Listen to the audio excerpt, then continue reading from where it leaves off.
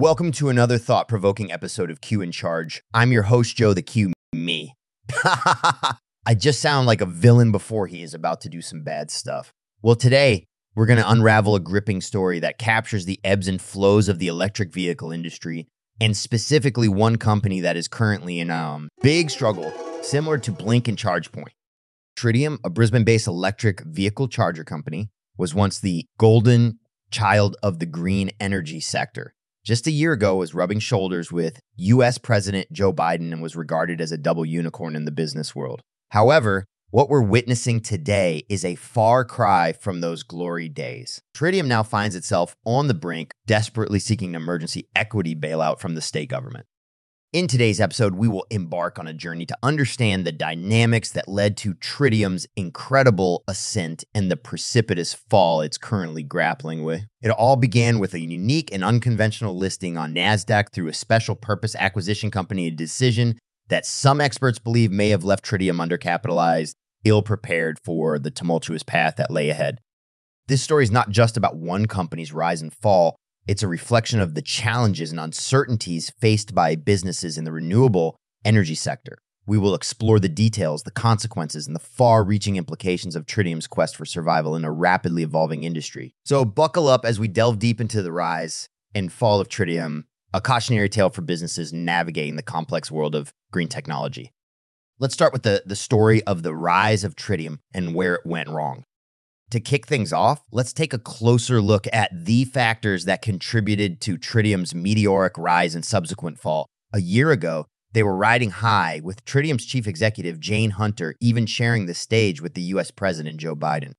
The company was celebrated as a double unicorn in the green energy sector. However, their journey took an unexpected turn with an unconventional NASDAQ listing through a special purpose acquisition company. This unique approach might have initially boosted their valuation, but it appears to have left Tritium undercapitalized as they attempted to sustain their remarkable growth.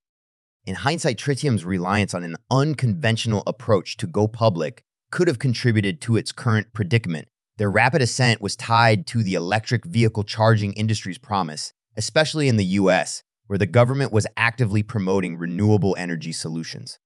The company's shares peaked at an impressive $13.33 in February 2022, with a market value exceeding $1 billion and an enterprise value surpassing $2 billion. However, behind the scenes, questions were arising about their long-term sustainability and capitalization.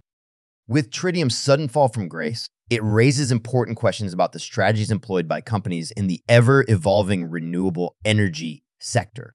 What does this unique case teach us about the dangers of over-reliance on unconventional listing methods and rapid expansion in a market where sustainability is the key to success? This leads us to the next stage of this story, and that is that the numbers don't lie. Let's delve deeper into the numbers, which paint a stark picture of Tritium's rise and fall. As mentioned earlier, their shares skyrocketed to $13.33 per share in February 2022, riding the wave of the green energy boom and favorable government endorsements. Their market value soared to over $1 billion, and their enterprise value exceeded $2 billion, making them a prominent player in the EV charging industry.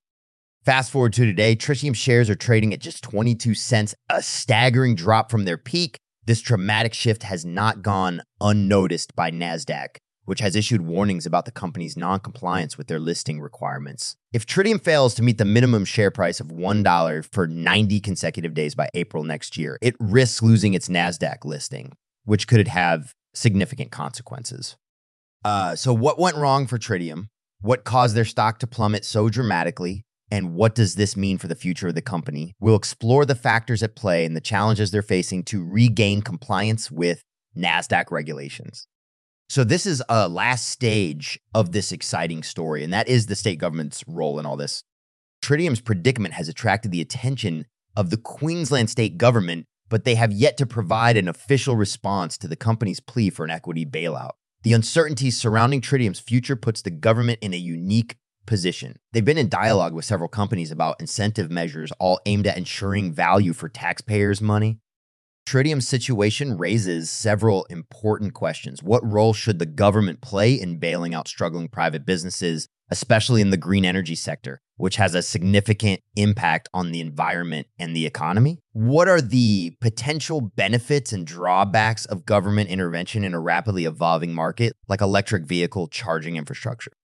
The Queensland state government's response, or lack thereof, has created a sense of urgency for Tritium, which is hopeful of finding the necessary funding to stay afloat. We'll closely monitor the developments in this government-business interaction and assess the implications for Tritium and the broader renewable energy sector.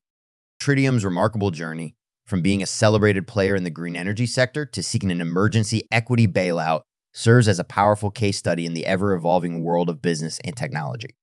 Their unconventional NASDAQ listing strategy, their rapid ascent, and the subsequent fall raise vital questions about the strategies employed by companies in the renewable energy industry. The story of Tritium underscores the importance of sustainable growth and the perils of undercapitalization in a sector where innovation and long-term viability are paramount.